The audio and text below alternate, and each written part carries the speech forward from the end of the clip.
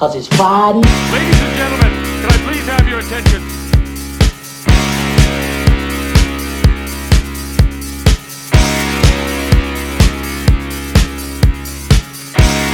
It is Friday!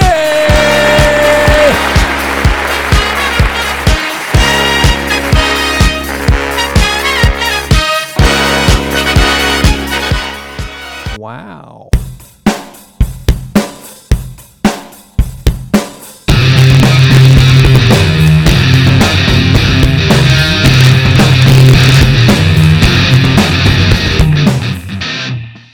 Well, hey, everybody, it's Jason Wright, and this is indeed the best Friday ever if you choose to make it such, and I hope you're coming off the best week ever. I really do. It has been, it's right today here in the T-Town, it has rained and rained and rained, and that's not going to stop me from having just a stellar Friday because I'm here with you, and I thought today we'd talk about a couple things. One, so if you are fortunate enough, and I am fortunate enough to make it as a centenarian, for those of you from Sulphur Springs, my hometown, that means that you make it to be 100.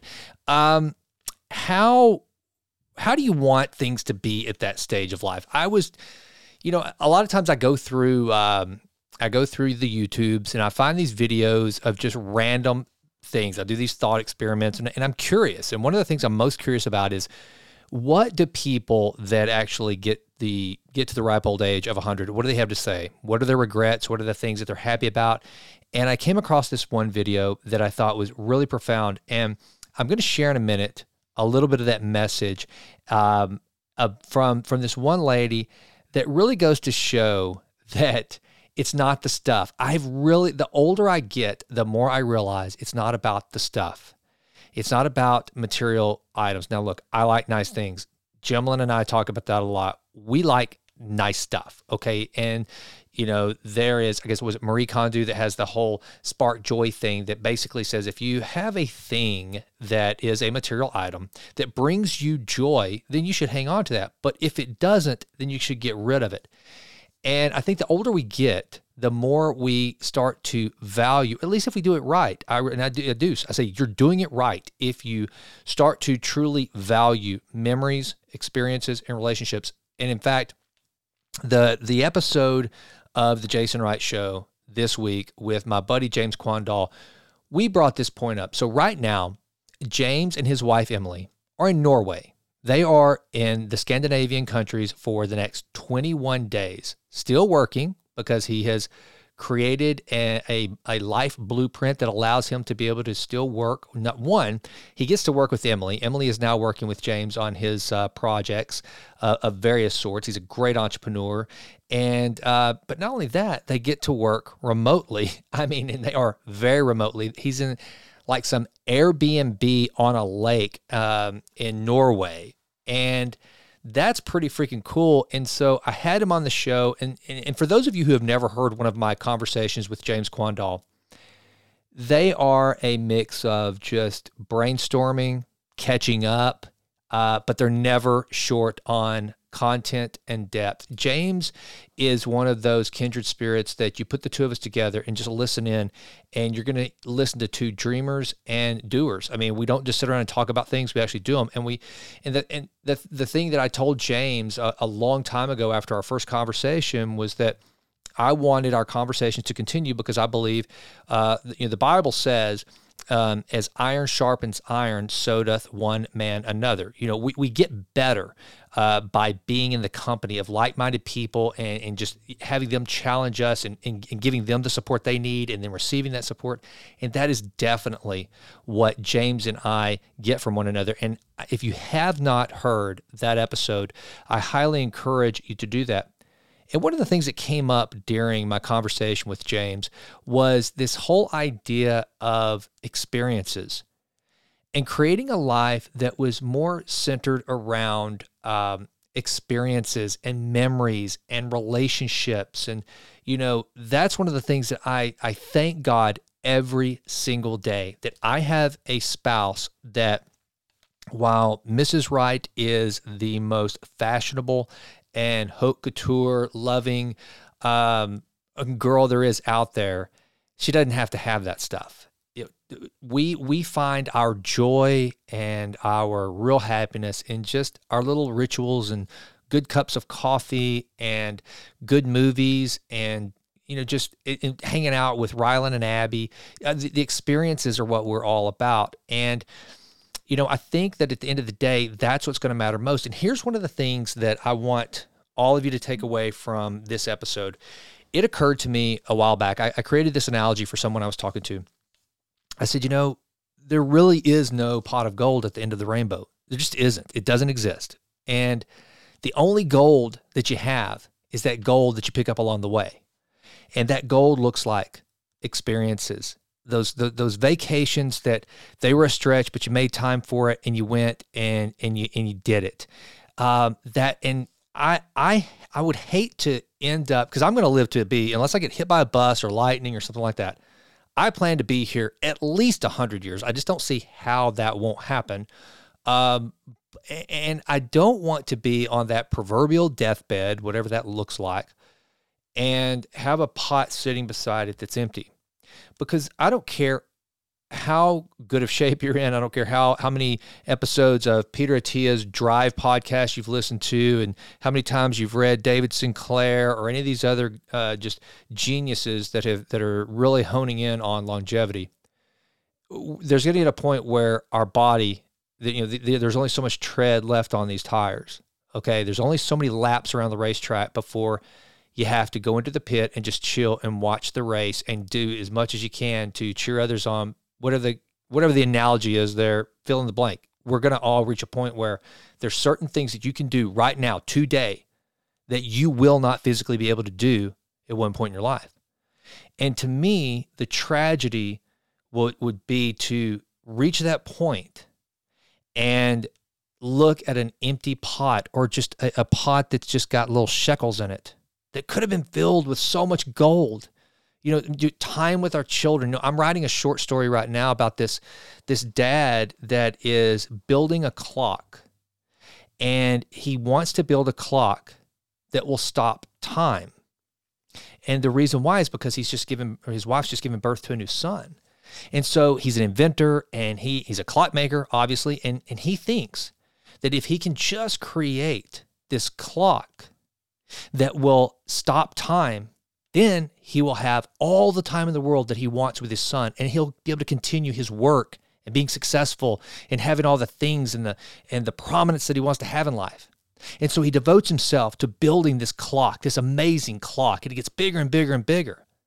The only problem is, the whole time this father is focused on building this magnificent clock that will stop time, which both and I know can never be done. His son continues to grow and grow and grow until one day, the father, still working on the clock, has missed all this time with his son. How many times do we do that? Especially, I speak as a father. How many times do we as fathers, we focus on the job, the career, and we say, if I just get this one promotion, if I just get this one, then I'll be set. The 401k I will hit my number. Everybody has a number. Whatever that number is, once I hit that, then boom, I'm backing off. And we will have time for the family. I'll take one extra week of vacation. I'm going to go into my boss and I'm going to say, you know what? Friday's off from now on. Whatever the case may be. Essentially, all of us, we have the potential to fall into this trap of building that clock that's never going to be built. Because let me tell you something.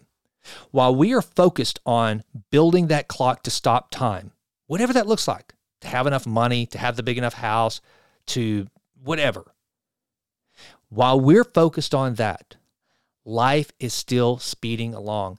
Life is a train that does not stop. There are no brakes. It just churns and churns and churns. It does not care. And whenever we go to sleep, whenever we get up, whenever we turn and we're not looking, it is still moving down the track. So you better figure out a way while life is going, while that train of life is moving down the track, you better figure out how to fit it in to the things that matter most. Be able to put on that train the things that matter most to you. And then the biggest thing biggest thing that all of us can get our mind around are those things to dismiss and say no to. Don't get caught up in the trappings of what the world, what society, what neighbors, what people who expect things of you, this image that others have of you that you've been living up to. Don't let that cause you to end up one day striving for all this gold, only to end up with an empty pot lying beside your bed. That message rang true to me whenever I found the video that I'm about to show you, that I think just speaks volumes from this woman she's I think 103, and she's in the UK, and this was a rather old video. I had seen it a couple of years ago, and so most likely she has since passed, but I thought her attitude and the message in this is just so beautiful and so brilliant, and I wanted to bring you just that's the message today. That's what I try to use the Best Friday Ever for, is just a little bit of inspiration, a little bit of something to make you stop and think. And God knows I need to do it too. That's the best way for me to learn. That's what this whole idea of the Jason Wright Show and the motto of improve always and always. This is but one small element of my attempt to improve, because I firmly believe if I can be the best version of myself, that will hopefully spill over into my fellow man. I want to be the best me, so that if you ever meet me, you have met the absolute best version of Jason Wright that can possibly exist. And you can look at it and you go, Jason, I want some of that. What did you do? And I can, not in a haughty way, not in some I've got it all figured out way, but I can go, hey, brother, hey, sister, here's what I did, and here's what I figured out. And I'm still trying to figure a lot of other things out, but this is what I got my mind around. And one of those things that I am starting to really get a hold on is this idea that life is about simple pleasures and experiences. Those are the things that will sustain us. When we reach that point in life where you can't do those. I can't go down to my garage and do my pull-ups and my crazy workouts anymore. I'm just sitting there with my memories, and Jimlyn's sitting beside me, and we're recounting all these incredible experiences and things we did as we're watching children and grandchildren and great-grandchildren and great-great-grandchildren and great-great-great. I want to have 3 greats. I want to live long enough to have 3 greats, and I want to have my faculties about me to be able to go, hey, great-great-great-grandson, let me tell you about this amazing time that your great-great-grandmother and I had. That's what I'm shooting for. I once wrote an article, I may put it in the show notes, called Making Regret Your Enemy. I encourage all of you, instead of worrying so much, now hear me. I'm not telling you to not take chances. Absolutely not. Heck, the show I just did a couple weeks ago was about what if. Take some bold steps. Think big. Don't be constrained to the limits of your mind. Burst out of that and think bigger. Okay? Be willing to ask what if. So don't misunderstand me here. When I say make regret your enemy, I hope that each and every one of you will stop at some point every day and go, what am I saying no to that I should say yes? And what am I saying yes to that's causing me to say no to all these other amazing experiences? And balance it out and figure out which ones, as you go 20 years into the future, you look back and you go, God, I wish I would have done that. Here's a great example. I was talking to somebody this past week about some of my fraternity brothers in college. I'll never forget one day or one evening, I guess it must have been like a Saturday, they show up to a party and they're wearing Mardi Gras beads. They look terrible and disheveled. And I'm like, what in the world? Where have y'all been?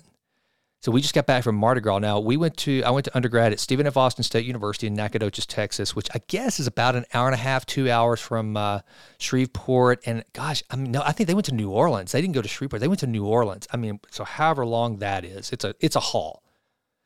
And they just decided on a whim, I guess it was Friday or Thursday night, whatever the case may be, to go to Mardi Gras. And so they loaded up, drove, went to Mardi Gras, partied for a while, and then turned around and came right back, and they were just getting back. And the getting there, the coming back, the partying at Mardi Gras was one of the greatest experiences that those guys have to talk about. I, on the other hand, Mr., at the time 20 going on 60, would never have said yes to that. And I'm not saying that the most responsible thing to do during college is to just go in the middle of the night to Mardi Gras. That's not the point here. But what I've learned as I've gotten older is that a lot of my obsession with being uber responsible and making sure I make all the right decisions has probably caused me to say no to some things that I would have been able to say yes if I'd said yes to, that could have been absolutely remarkable. There's a there's a book. I want to see if I have it here. It's it's by a guy by the last name of Perkins that James Quandall told me about during our conversation. That if you just listen to the conversation, you'll hear it. His last name is Perkins, and he talks about time dividends, and he comes up with this idea that if you wait till you're 60, 70, like everybody, here's how he started it out.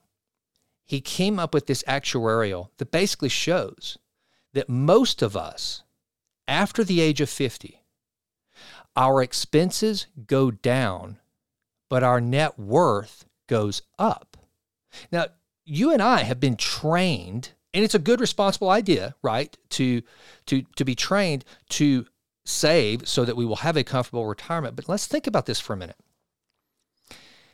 He discovered that on average, most people, they are spending less after 50 and their assets are growing.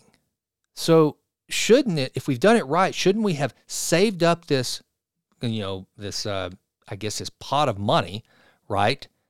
And then draw that down so the older we get, the less our assets become because we're living, we're enjoying it, right? Well, that's not the case. That's not what most people are doing. And so the point is this. If we wait till we're 70 to take that trip with our wife, to take our spouse on that amazing trip we've always thought about, if we wait till we're 65 and we retire and we're eligible for Medicare and our pension kicks in, whatever the case may be, to grab up the kids and the grandkids and take that trip to Disney World, if we wait till then the memories of that trip from 65 till the average age in America right now, I think is somewhere around pushing 80, but still, from 65 to 80, let's just say that's the number. That gives you 15 years of experience dividends. It gives you 15 years to draw on those memories and that experience, and that's it. Whereas if you are 45, or hell, if you're 35, and you figure out some amazing, amazing experience that you can do, then you have, let's say you're 30, and you're going to live another 50 years. That's 50 years of dividends of those memories of that experience. Is this making sense? Because it really hit me. To me, it resonated with me. It's like, oh my gosh, what do I need to be doing now? And not going and buying goofy stuff that's going to prevent me. Because here's the deal. I guarantee you, if I buy a watch, which I love really nice watches, and I gave them up a while back, but I got to be honest, I've kind of gotten the itch again at the worst possible time because the luxury watch market is going through the freaking roof. Dang it. But if I were to go buy that Rolex Submariner that I sold 2 years ago and went and bought it today, now that it's doubled in price, well, that would be it. It's not like whenever I'm 60, I get to look, I've got the watch, but it's like, oh, wow, that's it. It's just a thing to hold in my hand and tell me what time it is, and it'd look good, but it would be hanging on an 80-year-old wrist. Whereas if instead I take that and I put it into an experience with Jimlin, with Rylan, with Abby, now that's something we can all gather around and talk about, and we all enjoy, and it's generational. They tell their children about this experience. They tell their friends, and it lasts for them forever. Is this making sense? It's about experiences. So, that said, here is what one 103-year-old had to say about her life as she reached this amazing milestone. I have so many fond memories. Sometimes sit down in my chair and I think back, and I try to sort of reorganize this story about these people that I have got in my mind, and mix them up together first and then pair them all. And I think there are quite a few people out there that would be very, very happy to be together because they are such lovely people that they are. Emilia Teresa Harper. Teresa. It's Teresa because it's Czechoslovakian. 103, my goodness me. 3 is my lucky number. I have always been lucky. I've never been unlucky, touch wood. Oh, there's wood underneath there. I was in Czechoslovakia when I was a young girl, and I was living with my grandparents because my father was a prisoner of war. We came over to England to be with our father when he was released from the war. Everything makes me happy. I love talking to people. I like doing things. I like going out shopping. Once I go out shopping, I don't want to come back. I don't think there is anything that I really need to do because I've done practically everything that I ever wanted to do in the past. I've got beautiful memories, you know. I can live happily forever after because of my lovely memories. And that's it. I can live happily ever after because of my wonderful memories. I hope that you try to make incredible, happy memories. Focus on experiences. Get those dividends. Make them pay off longer.